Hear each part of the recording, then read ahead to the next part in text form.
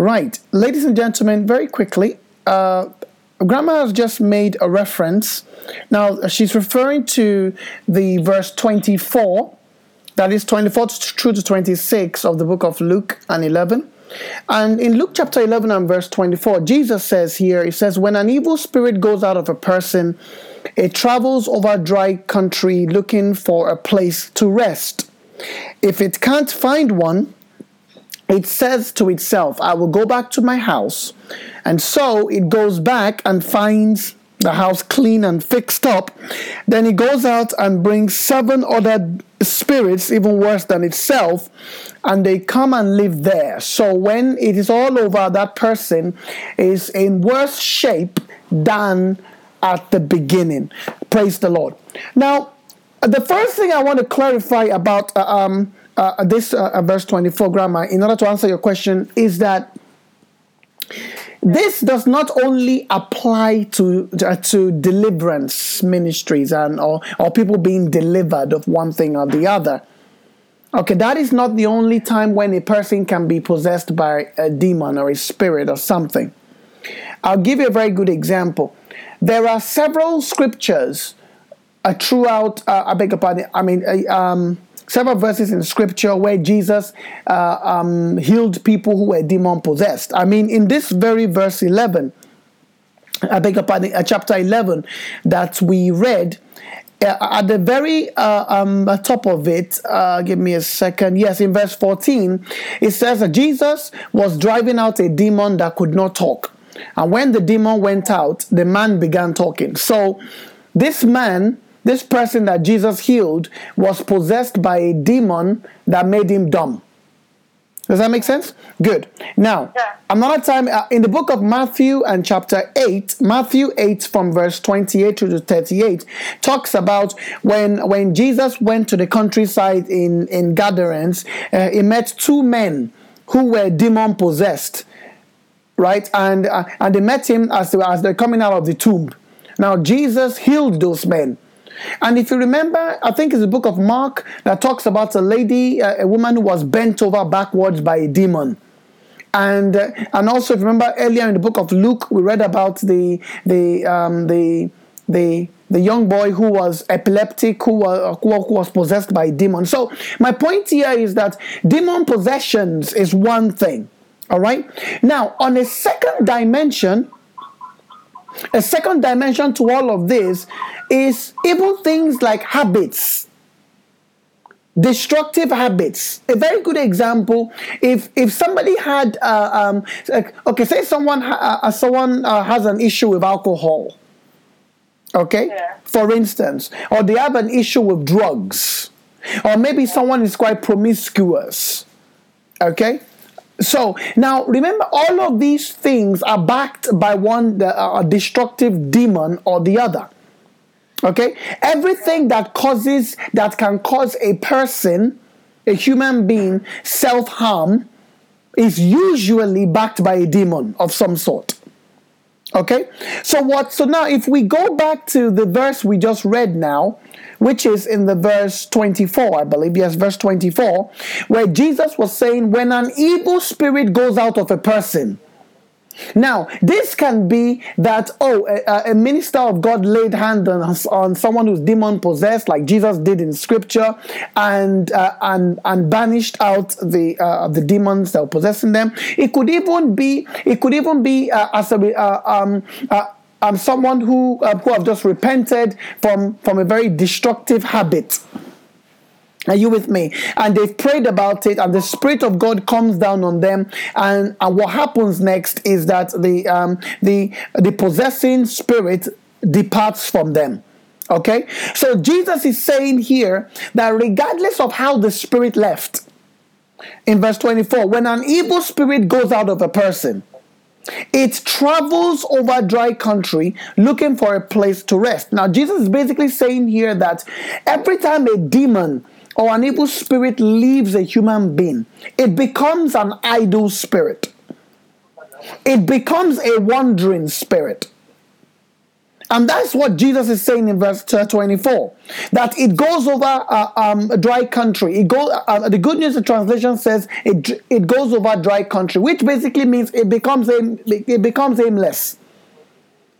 Okay, the spirit starts wandering about. Now, a very good example of this is if you remember in scripture when Jesus healed the man that had a legion of demons in him. Do you remember that story?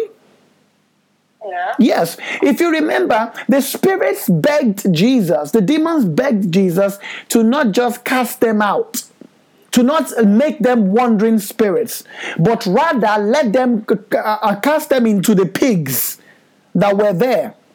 And Jesus gave them the permission, so they left that person, that man's body, and they possessed the pigs instead.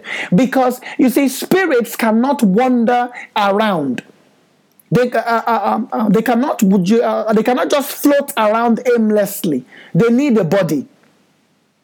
And that's what we learn from that scripture, that they need a body. And what Jesus is also making us understand here is what happens to an evil spirit when an evil spirit is cast out of a person or cast out of a body of some sort. So Jesus says in verse 24 of Luke 11 that the spirit becomes a wanderer. The spirit goes around, and then after a while, the spirit comes back. The spirit says to itself, I will go back to my house. I will go and see if the house is okay.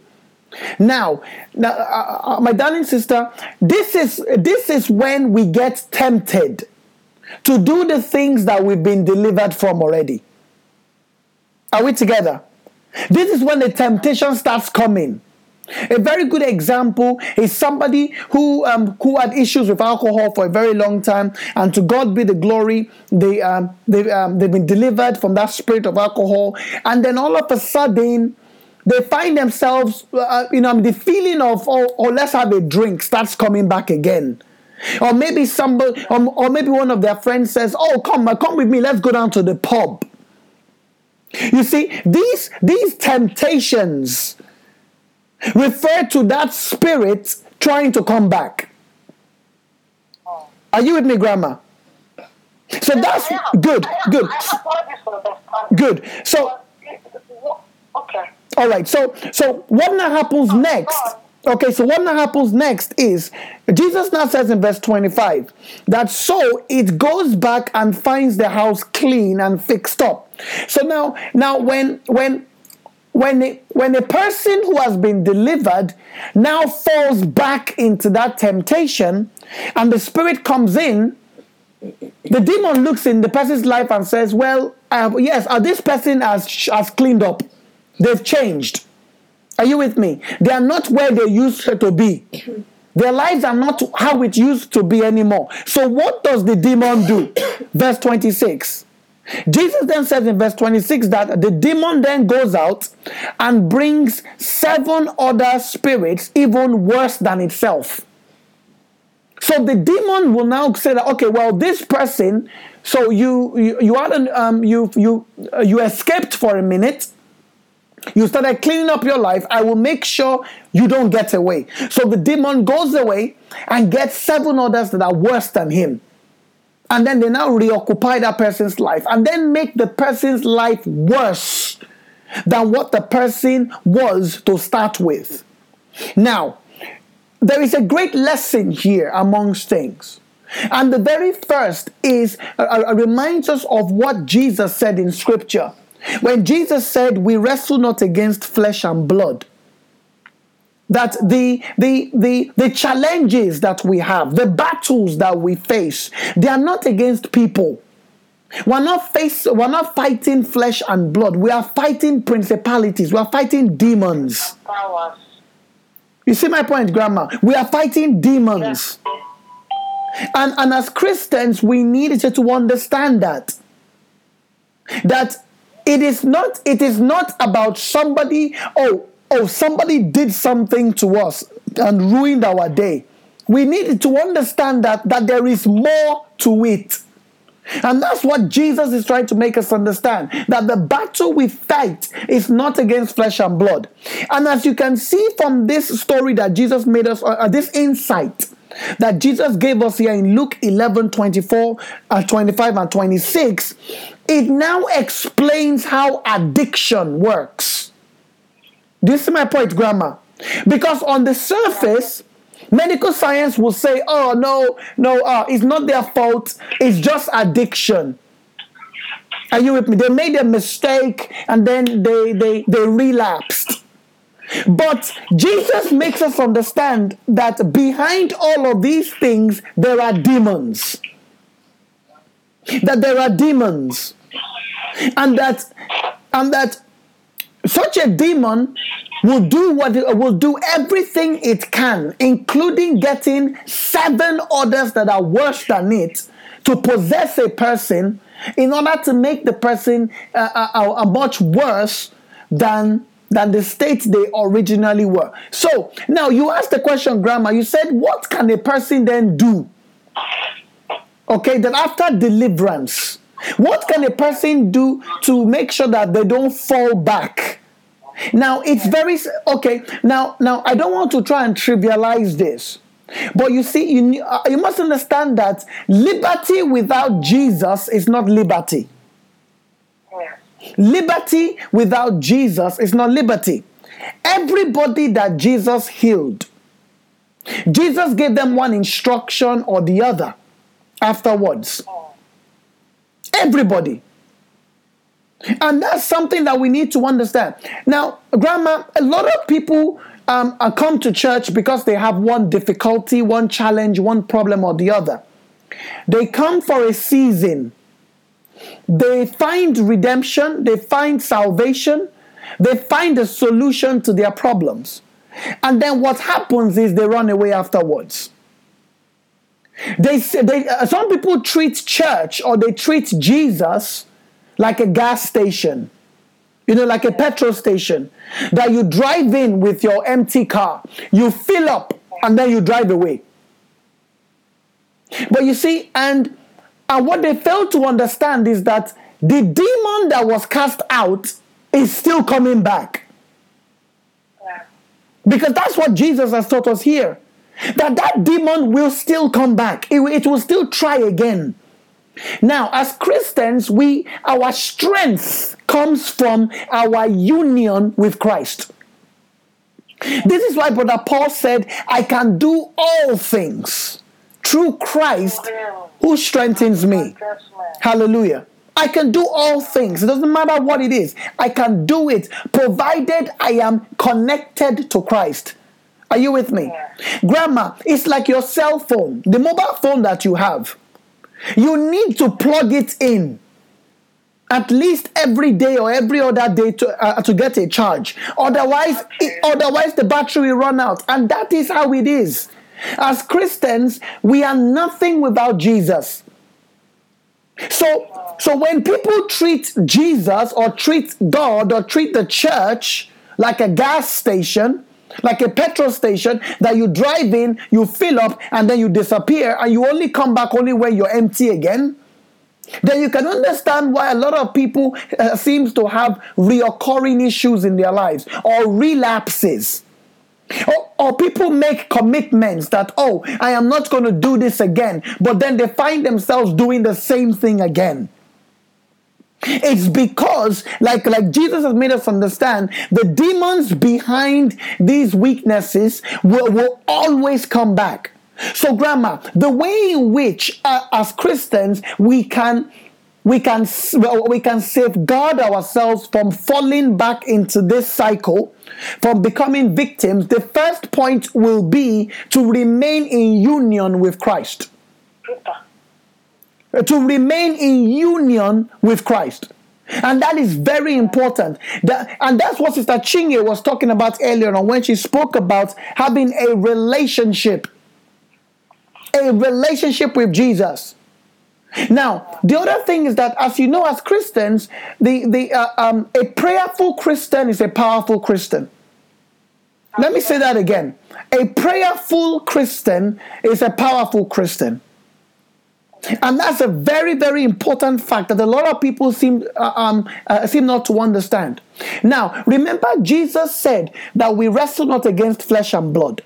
So the battle we are facing is not physical. That's what he's saying to us. They are spiritual battles. You cannot fight a spiritual battle on with physical weapons. And somebody needs to make a note of that, whether tweet that or write that down or something. You cannot fight a spiritual battle with physical weapons. It's not possible. You can't fight a physical battle with your intellect. You can't fight it with bronze or with brains. You can only fight spiritual warfare with spiritual warfare. And the way to fight spiritual battles is in prayer, in the place of prayer.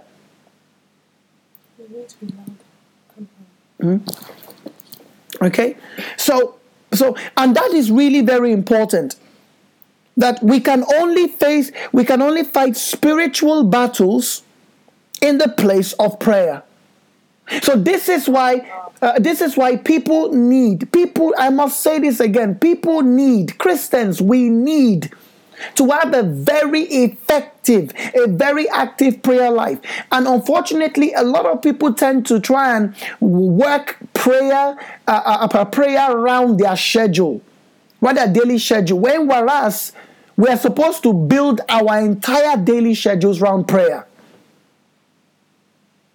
Are you with me, Grandma? So the first point here, in order to remain standing, in order to not fall a victim to what Jesus described there in verse 24, 25, and 26, the first is we need to be in union with Christ. We have to be in a relationship with Jesus. We have to be in a relationship with Jesus. That's the first point. The second point is we need to have an active prayer life. My Grandma, there is no shortcuts to it. There is none.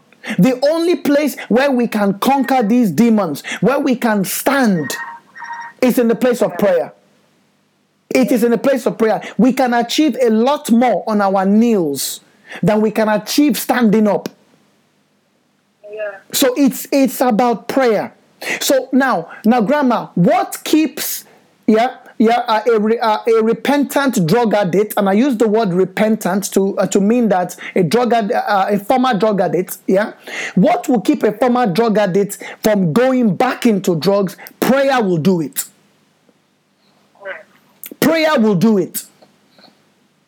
Effective prayer, because the Bible says that the effective prayer of the righteous avails much.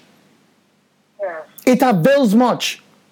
More than anything, prayer does it. What will keep somebody who has a Christian who is struggling with one weakness or the other? Prayer will keep us standing. That is what prayer is there for. Hallelujah. And then the third thing, is to avoid bad company. Is to avoid bad company. And that's very important. I cannot overstress that. The scripture says that bad company corrupts good manners. Bad company corrupts good manners. One of the things that affects a lot of Christians from growing, from moving forward, is bad company. We have one tether to Jesus, and we have one tether back in the world. We are still tethered to our pasts. The bad company that we keep, the friends, the old friends, the old things, the things that connect us back to the world. These will become the bridge that the former demons will use to come back to our lives. So this is why that verse 24, 25, and 26 are very, very, very important. They are very important, Grandma. I hope this answers your question very, very clearly. Yeah. It's answer. Glory to God. Glory to God. Thank you very much for that, Grandma. Glory be to God. Thank you, Grandma. Ladies and gentlemen, I know a few people logged in and out whilst we were having the Bible study session. One more time, I just want to welcome you if you've just joined in. This is the Redeemed Christian Church of God, Friends Parish, Camberwell, London, and it's an honor and a pleasure going through the word review.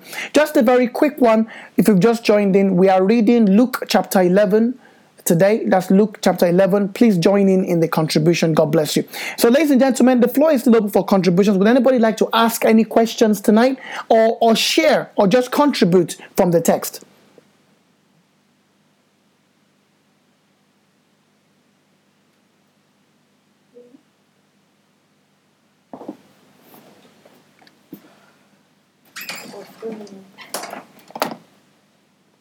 Hallelujah. Anybody? Okay, right. It looks like our darling Sister Sarah wants to contribute, so let's give her a few minutes, a few seconds as she logs in. Okay, so now Sister Sarah said she shared from some of the earlier verses there, and I found, and I'm not going to go over every single verse that she's shared from, but I would like us to look just for a moment there on verse 27. Okay, let's look at that verse 27 together, because 27 is quite interesting. Jesus talks about what true happiness is.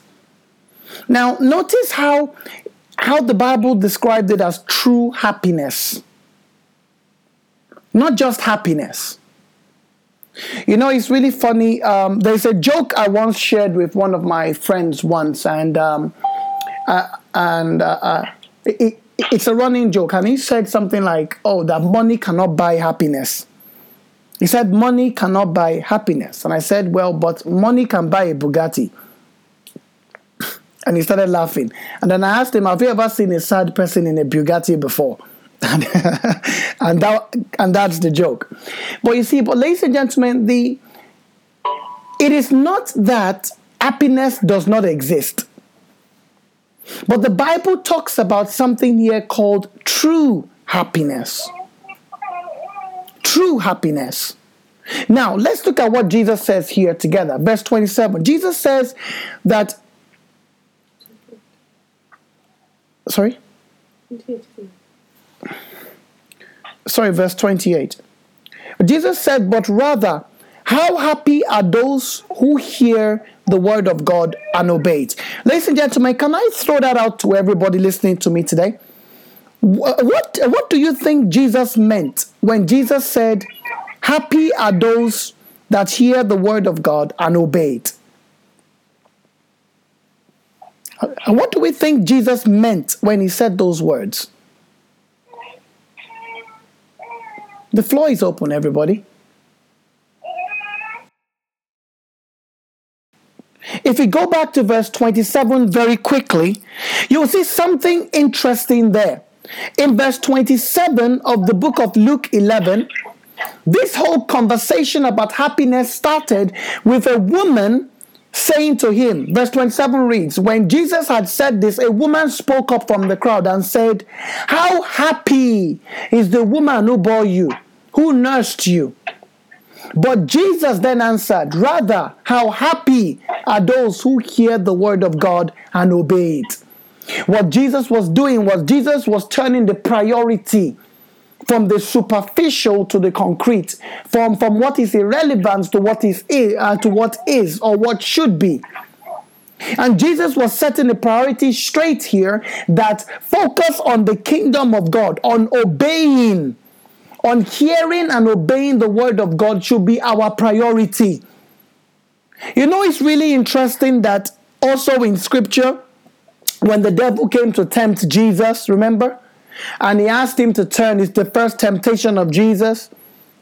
The devil told him to turn rocks into bread for him to eat. Jesus said, "Man must not live by bread alone." Do we remember that statement? But by the word of God. Every word that comes out of the mouth of the Lord. The word of God. And you see, it's really interesting. Again, Jesus was turning the focus back to what is priority. And that is what Jesus is talking about here. So the secret in verse 28 is simple, that those who prioritize God will be happy. Hallelujah. Hallelujah. And that is something somebody needs to take away with them. You need to write that down. You need to tweet that if you prioritize the kingdom of God, if you prioritize the things of God, if you prioritize the word of God above everything else, the Lord will sort out your happiness. And that is what the scripture is making us understand. It's about priorities. It is about priorities. Our priority should be about hearing the word and obeying the word, living for Jesus. And this is why Jesus said that if we honor, God said in scripture that if we honor him, he will honor us. If we honor the Lord, he will honor us back. Hallelujah. Right, so let's jump straight down into verse 29, because between 29 and 32, there are some very important lessons we can learn here. 29 reads, as the people crowded around Jesus, he went on to say, how evil are the people of this day? They ask for a miracle, but none will be given them except the miracle of Jonah.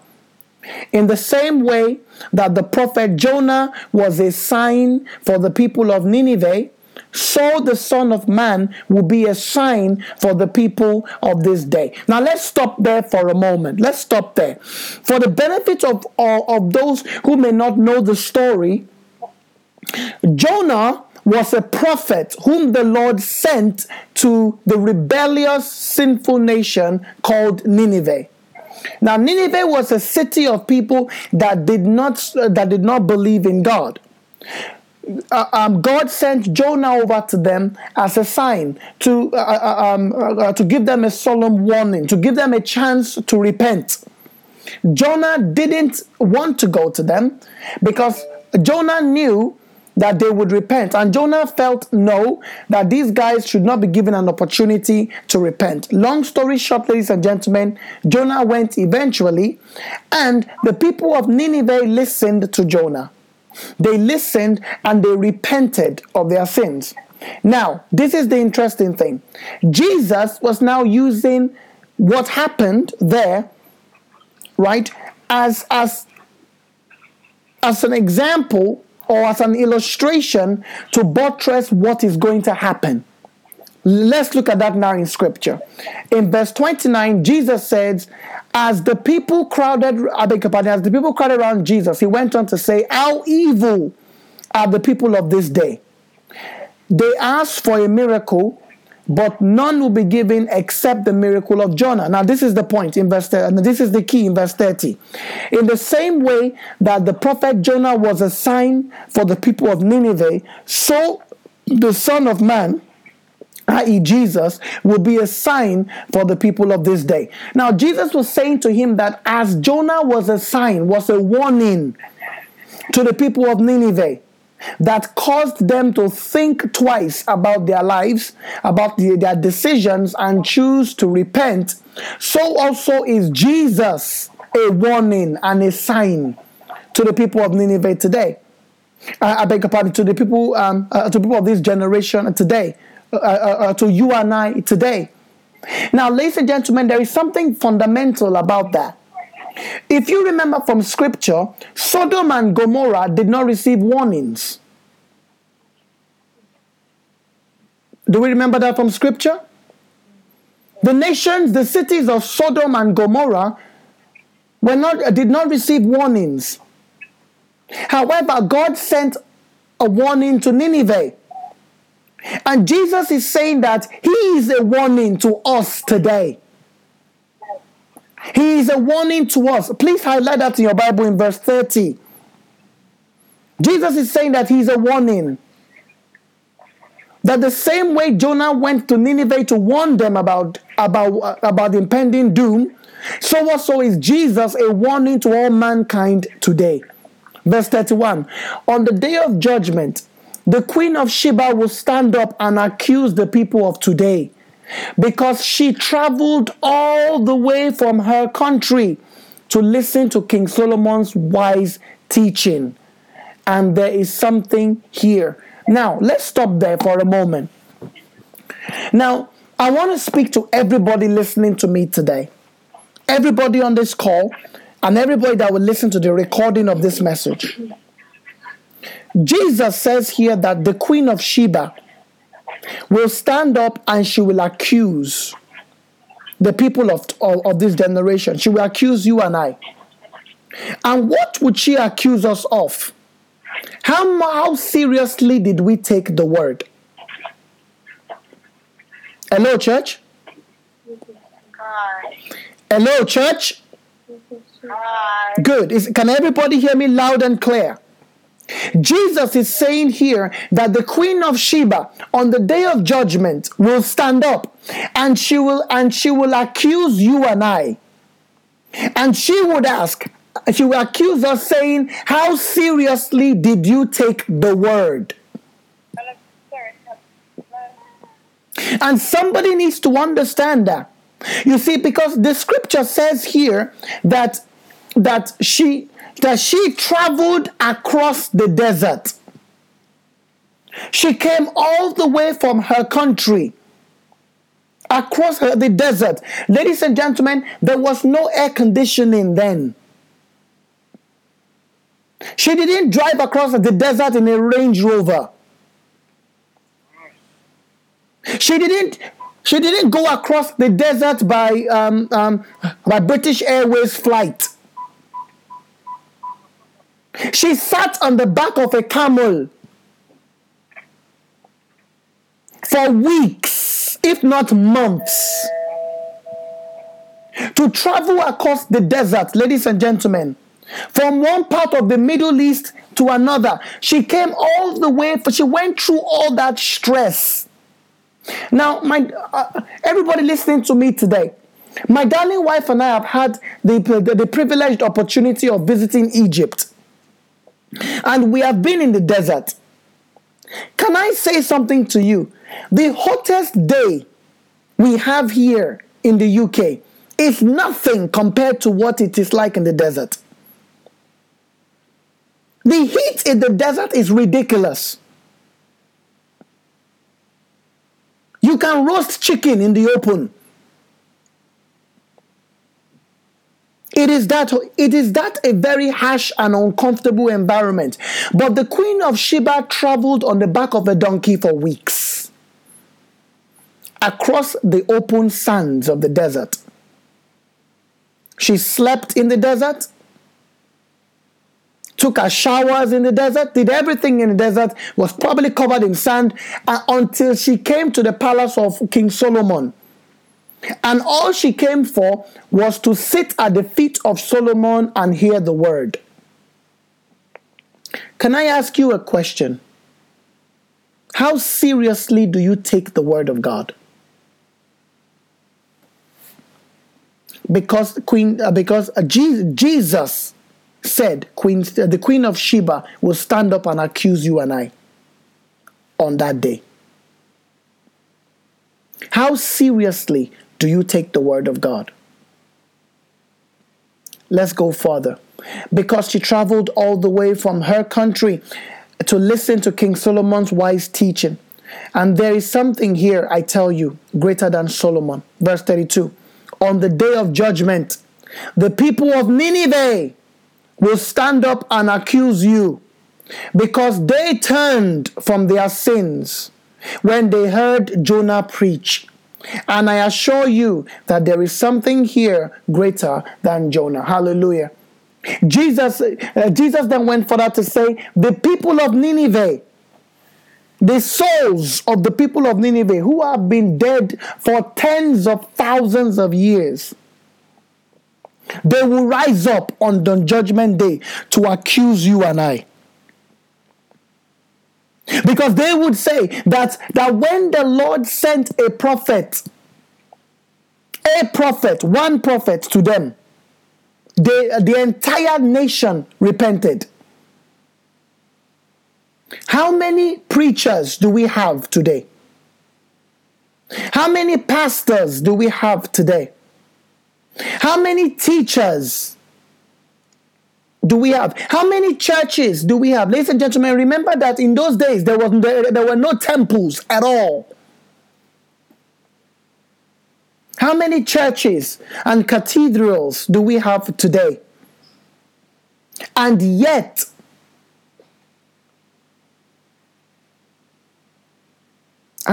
ladies and gentlemen, people still have not repented. A lot of people play with sin. They treat sin as if it's something that they can toil with.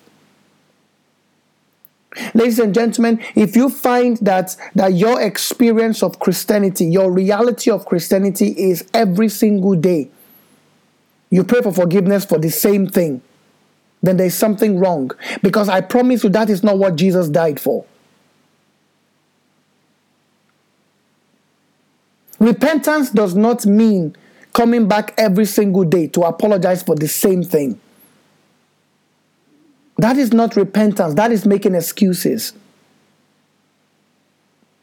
So Jesus is saying here that the souls of the people of Nineveh will stand up and they will accuse you. Because they turned from their sins when they heard Jonah preach. Ladies and gentlemen, are we still battling the same thing?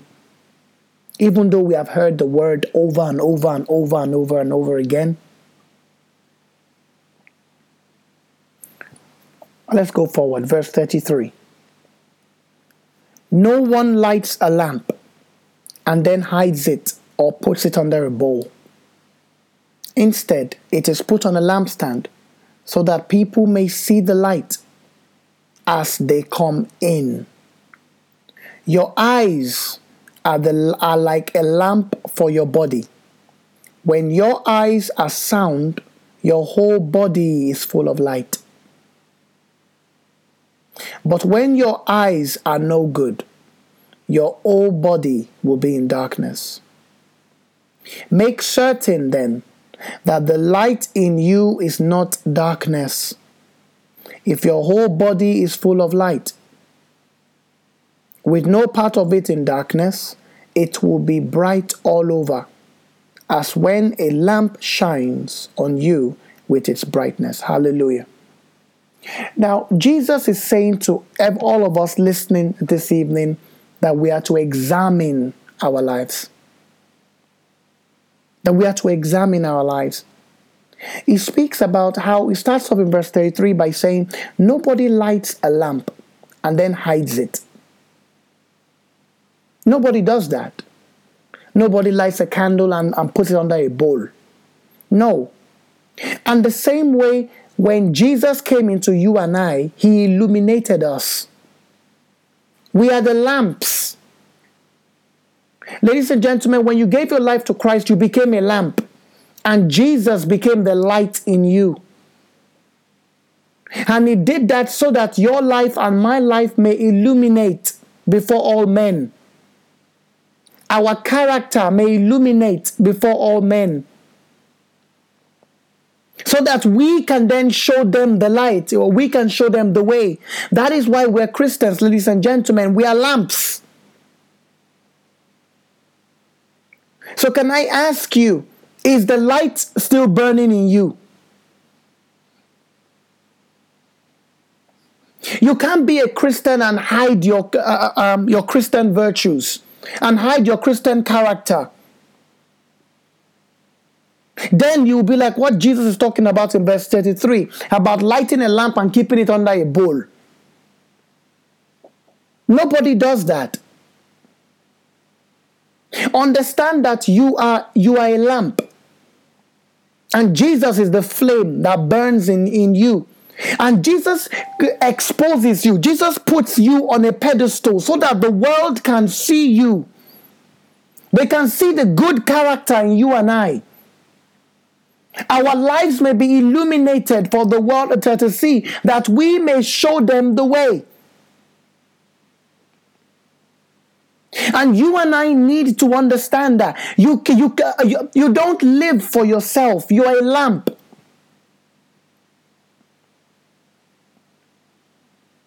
So Jesus is saying to us that we are to examine our bodies. Now it goes further in verse 34 to say your eyes are like a lamp for your body. Your eyes. When your eyes are sound, your whole body is full of light. But when your eyes are no good, your whole body will be in darkness. Ladies and gentlemen, guiding our eyes is one of those things that is really important. I remember when we studied the book of Matthew several months ago, I taught on the scripture where Jesus says, if your eyes lead you astray, pluck them out. And if your arms lead you astray, chop it off. And if your feet lead you astray, chop it off. And I was saying to us that when Jesus was talking about eyes, if the things we focus our attention on are things that are corrupting us, remember Jesus said in the book of Matthew that we are to pluck them out. Why? Because here in verse 34 of the book of Luke and 11, Jesus is saying that your eyes, my eyes, are like a lamp to our bodies. Your eyes. And what Jesus means there is your attention. Because whatever owns your attention owns you. And somebody needs to make a note of that. Whatever owns your attention owns you. Whatever controls your attention owns you. Whatever has your attention owns you.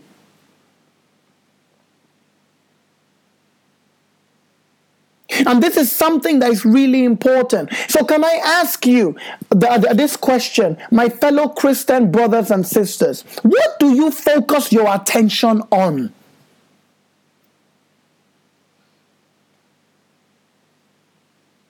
What do you focus your attention on during the day? In any situation you find yourself in, do you focus on the negative or the positive? Do you focus on the problem or the solution?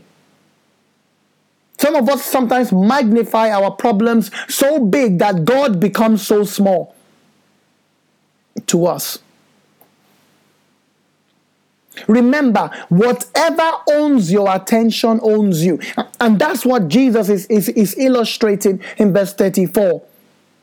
What do you focus your eyes on? What do you cast your gaze on? Remember David in scripture? The Bible says that David beheld Bathsheba as she showered. He beheld her and he lusted after her. It always starts with the eyes. Hashtag it starts with the eyes. Gluttony starts with the eyes. Sexual immorality starts with the eyes. That's why Jesus said if a man looks lustfully against a woman, if he looks at a woman lustfully, he's already committed adultery with her in his heart. It starts with the eyes. Covetousness starts with the eyes. Greed starts with the eyes. Pride starts with the eyes. So, ladies and gentlemen, I'd like to ask you, what do you focus your eyes on? Where does your eyes lead you? Remember Eve in the scripture? The Bible says that when she beheld the fruit and it looked easy on the eyes, it looked nourishing, it appeared. She ate it and sin came into the world. It starts with the eyes. So Jesus is saying to us that our eyes is a lamp for our whole body. If our eyes is messed up, ladies and gentlemen, our body is in trouble. The whole of us is in trouble. Hallelujah. Let's move on very quickly. Verse 37. Now, verse 37 all the way through to verse 53 is a really, really, really interesting verse. It's a really interesting, I beg your pardon, a really interesting section of this Luke 11. Now, and I know we've read this and we understand that Jesus was slagging off the Pharisees. I'm sure by the time we finished reading from verse 37 through to 53, we were not surprised that the Pharisees wanted to kill Jesus. I mean, it became obvious why they wanted to kill him. Because Jesus was just going in on them. He was like laying in on them and talking about how terrible they are and how bad they are. Someone saying, really? Yes, verse 44, for instance. Jesus says, how terrible for you. You are like unmarked graves, which people walk on without knowing. That's Jesus saying that to the Pharisees. Oh, Jesus was laying into the Pharisees big time here. And I'm sure we can understand that. And we read this and we probably would think, yeah, we can understand why they started to kill him. I mean, if somebody was to slander you off like this much in public, you can understand, you having beef with them. So after this event, if the Pharisees and Sadducees and the teachers of the law didn't have beef with Christ, they invented it at this point. But there is something I want to pull out of here very quickly that will help us set the tone. Now, remember that Jesus was talking and he was teaching before this time. Now, look at what happens in verse 37. It says, when Jesus finished speaking, that is everything he has taught before now, a Pharisee invited him to eat with him. So he went in and sat down in this Pharisee's house. The Pharisee was then surprised when he noticed that Jesus sat down, and started eating without washing his hands. So the Pharisee said to him, hold on, you're a teacher of the law. I expect you to know better. Come on, that is bushman behavior. Can't just come in and start eating without washing your hands, sir. So the Pharisee said to Jesus in verse 39, and I beg your pardon, so how come you're not washing your hands? Now listen to this. So the Lord said to him, now then, you Pharisees, you clean the outside of a cup and plate, but inside you are full of violence and evil. Fools! Did not God, who made the outside, also make the inside? But give what is in your cups and plates to the poor, and everything will be ritually clean for you. Boy, now ladies and gentlemen, can you imagine the Pharisee simply pointing out to Jesus that he didn't wash his hands, and Jesus came at him like this? Now, ladies and gentlemen, I would like everybody in this place to pause for a moment and ask yourself, if you were to invite somebody to your house, you were being charitable. You invited him to come to your house to eat with you, and then he had barely sat down, and the person starts attacking you like this. I'm sure you can understand that you probably would not be very pleased. Am I right, ladies and gentlemen? Yeah. But Jesus did not stop there. Jesus goes on in verse 42 and 43 and 44, 45, 46, 47, 48, 49, and Jesus was just going in at these guys. But you see, there is something I want us to understand here. Jesus did not at any point in time say because he was in the company of a Pharisee, not tell them the truth. Jesus was blatant with the truth. He was clear with the truth. He didn't sugarcoat the truth. And why did he not do that? Because of the importance of the truth.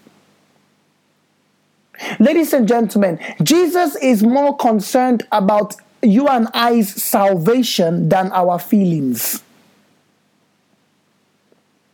Hello, church? Let me say that again. Jesus cares more about you and I's salvation than our feelings. And you need to understand that.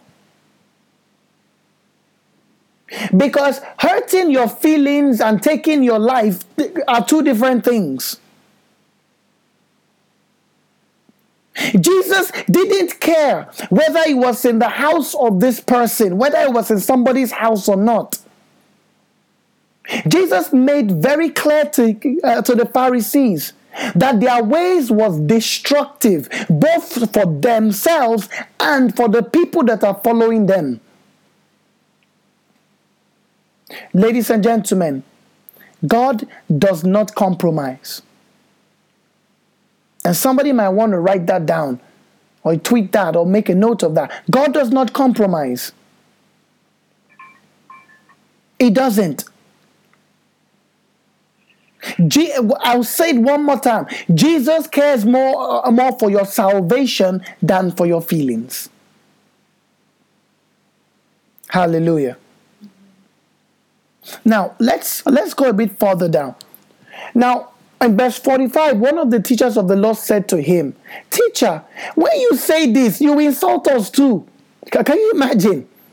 When Jesus has started on these guys all the way from verse 41 straight down, by 45, the teachers of the law. Now, ladies and gentlemen, you have the Pharisees who were like the priests, the ceremonial priests. And then you had the teachers of the law. The teachers of the law and priests are two different bodies of people. A very good example to buttress this in the old times is Aaron and Moses. Moses was a teacher of the law. Are we together? While Aaron was a priest. And as a priest, Aaron was responsible for all the sacrificial offerings and whatnot, while Moses was the teacher. And in Judaism, that segregation, continues till today. So there are teachers of the law and there are Pharisees or priests. Now, the interesting thing was when Jesus was telling off the Pharisees in verse 45, one of the teachers of the law said, "Sir, teacher." He called Jesus a teacher as if to say, brethren, brother, we comrade. When you say this, you are insulting us too. And then Jesus then replied to him in verse 46. And let's look at that together. Can we all look at 46 together? Jesus replied saying, "How terrible also for you teachers of the law. You put onto people's backs loads which are heavy to carry, but you yourselves will not stretch out a finger to help them carry those loads." Now let's stop there for a moment. I had a very wonderful conversation with one of the classes of brethren I take in the church, and we had a very wonderful conversation yesterday during a class session. And one of the things I highlighted there was the importance of us as Christians not placing burdens on people.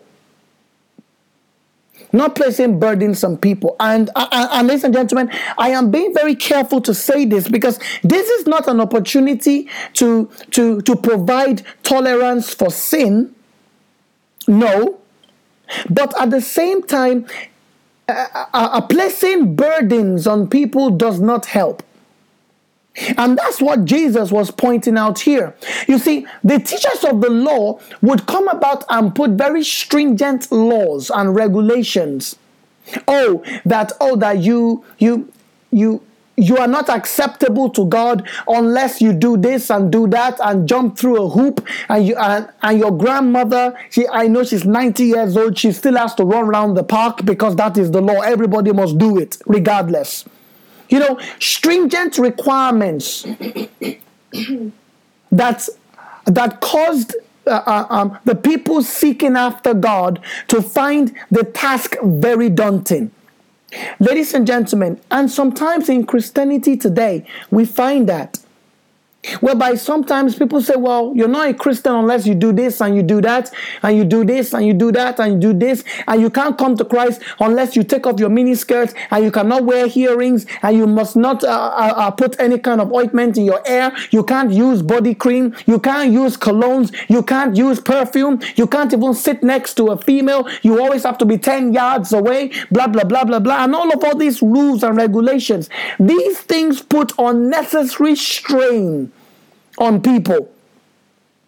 And ladies and gentlemen, this was also happening during those times. Oh, women cannot prophesy in church. Women must not wear makeup. Women must not have long hair. Women must not do this. When you're on your period, you're unacceptable. Blah, blah. It's all these things. And then what then happened was a lot of the people who were trying to come, who were trying to get to know God, found the load they had to bear too much for them that they just gave up. Hello, church? And a lot of that still happens in Christianity today, whereby there are some people who want to come to church and all they want to do is know Jesus. They've heard so much about Jesus that they just want to have a relationship. They just want somebody to sit down and lead them to Christ. But instead, they are greeted with the rules and regulations first. Can I start off by saying, ladies and gentlemen, that Christianity is not about rules and regulations. It's never been about rules and regulations. It's about a relationship. Christianity is about Jesus. Can I also go further to say, ladies and gentlemen, that it is not you and I's job to break people. It is the Holy Spirit's job to do that. And when I say break people, I mean convict them of sin.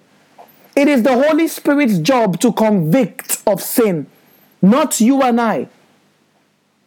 So having people on a guilt trip, forcing people to break up families or change lifestyles or whatnot. You see, our walk with Christ is supposed to be just that. Our walk is meant to be a journey of discovery.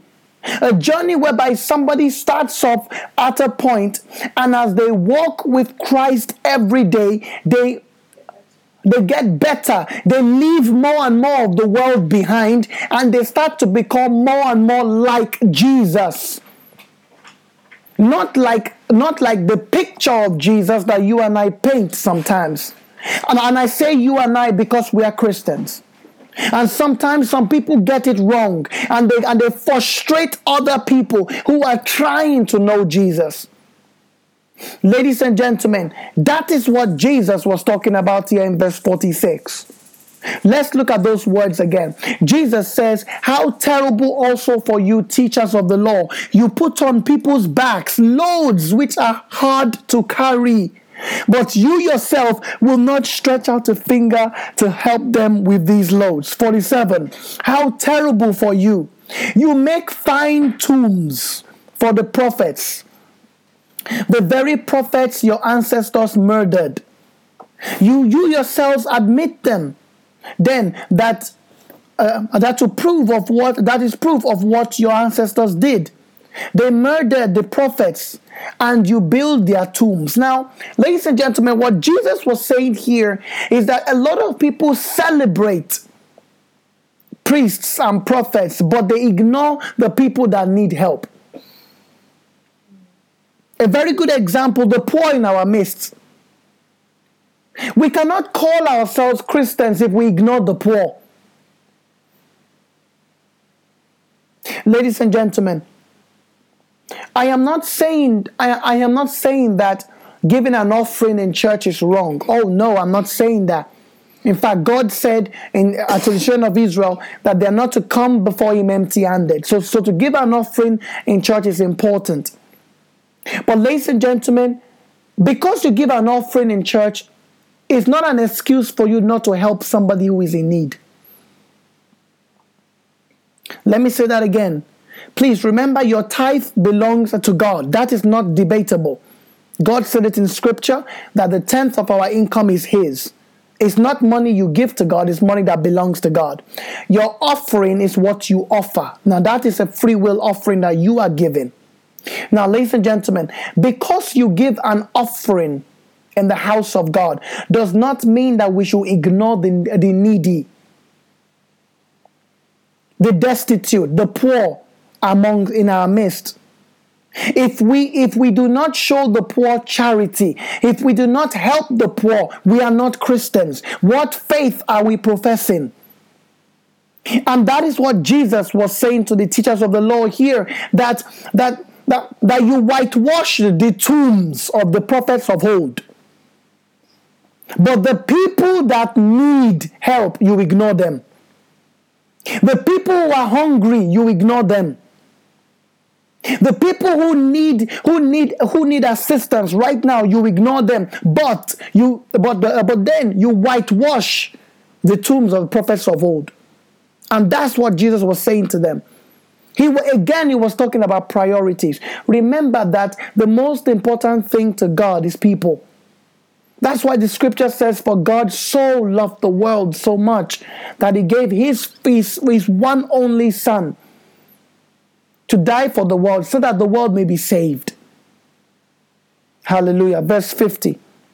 So the people of this time will be punished for the murders of all the prophets killed since the creation of the world. From the murder of Abel to the murder of Zechariah, who was killed in between the altar and the holy place. Yes, I tell you, the people of this time will be punished for them all. Now, what Jesus was talking about there is that the people of this generation will be held accountable for sin.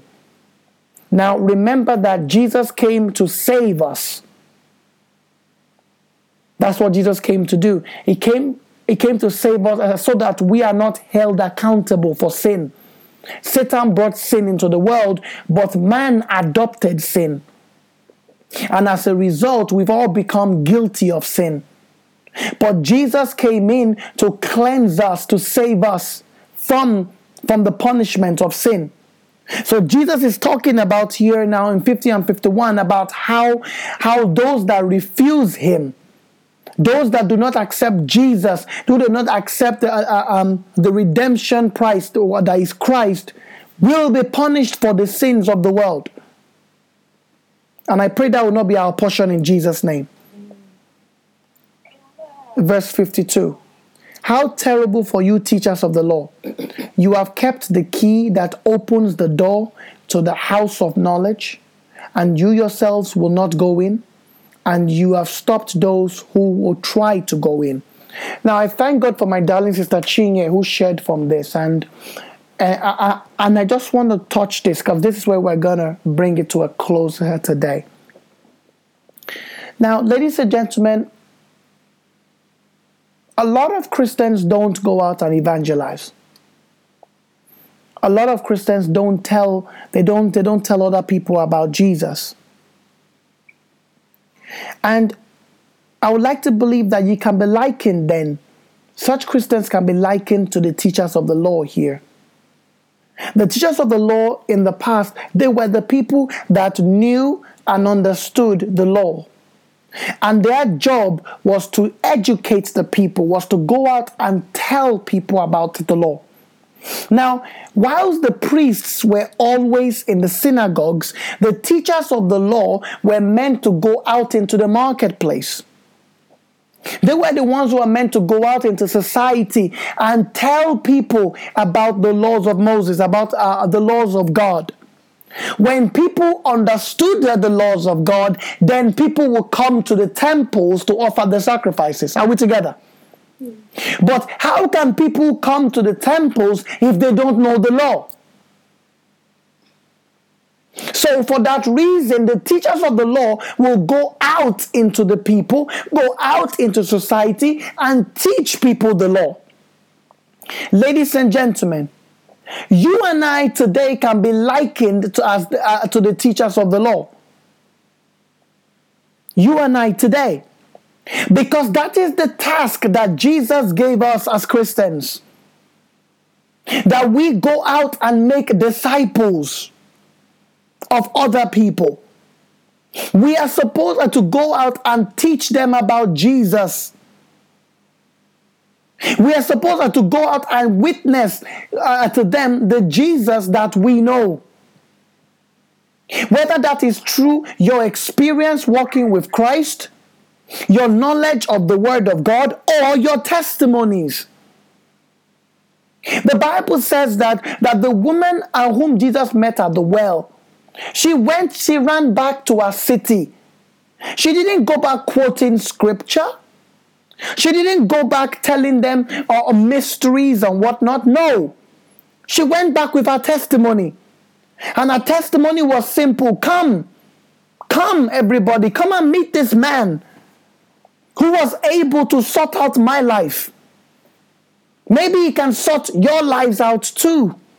And the Bible recounts that at the end of that day, our entire city was saved. Our entire city became converted because of this woman. And the only thing she did was share her testimony. Ladies and gentlemen, Jesus is saying now in verse 52. Can everybody please look at 52 with me, please? Everybody. 52 says here, verse 52 of Luke 11 says, how terrible for you, teachers of the law. You have kept the key that opens the door to the house of knowledge. You have kept the key to yourselves, and you yourselves will not go in. And you have stopped those who are trying to get in. Ladies and gentlemen, have you become a container of the Word of God? Have you become a container of the knowledge of Jesus? Is that what you are now? A container, a silo? Rather than be a vessel that can go out there and water the world and tell people about Jesus, have you become a container? If you have become a container, Jesus is saying, how terrible for you. Because even though you have the key, you have the key. And Sunday after Sunday after Sunday, you will not invite anybody to church. And you come to church and you sit down and there are empty seats all around you and nothing moves you. Nothing moves. You don't get moved on the inside that, you know what, somebody could be sitting on that seat. Somebody's life could be sorted. And you hear the word day after day after day. You know a handful of scriptures and you keep them inside of you and you feel okay. Ladies and gentlemen, if that describes you, then you have become like the teachers of the law, who hold in their hands the key to the house of knowledge. But they choose not to let people in, and they themselves don't go in. Why? Because they think they know enough scripture to get by. Ladies and gentlemen, you cannot have a relationship with Jesus without the Holy Spirit telling you to talk to somebody about Jesus. So if you are telling me today that the Holy Spirit have not been nudging you to share the gospel, to invite somebody to church, to invite somebody to prayer meetings, to invite somebody with you, a neighbor, a friend, to invite them to join in the Bible study. If you are saying to me that the Holy Spirit has not been saying that to you, then can I say to you, you don't have a relationship with Jesus. You are not bound with Christ. And I know that's a very powerful statement I just made, ladies and gentlemen, but understand that the Spirit of God is one. The woman who just met Jesus, the Bible says she had 5 husbands. And even the guy she was living with wasn't even her husband. She was cohabitating with somebody. The Bible says she left Jesus, ran back to her city, and she went to tell of her testimony. She didn't have a word. She didn't have a pulpit. She didn't know the Bible. She didn't know none of that. The only thing she had was her testimony. And she went out with her testimony and her entire city was saved. Ladies and gentlemen, what are you doing with your testimony? What are you doing with your testimony? And there are people that are committing suicide out there in your neighborhood. There are people that are turning to drugs in your neighborhood. That people who are turning to alcohol in your neighborhood, people who are self-destructing in your neighborhood, and you have the key to the knowledge of the house of God, and you will not open the door for somebody else, and you will not bring somebody else to church. Jesus said, how terrible for you.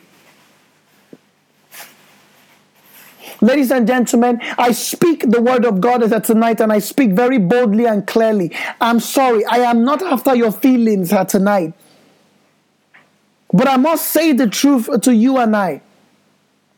That if you do not tell people about Jesus, how terrible for you.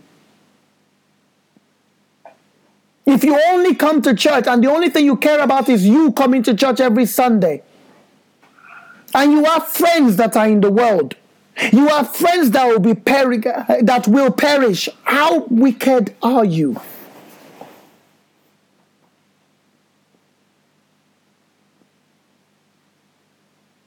Ladies and gentlemen, on this note, I'm going to bring tonight's Bible study to a close.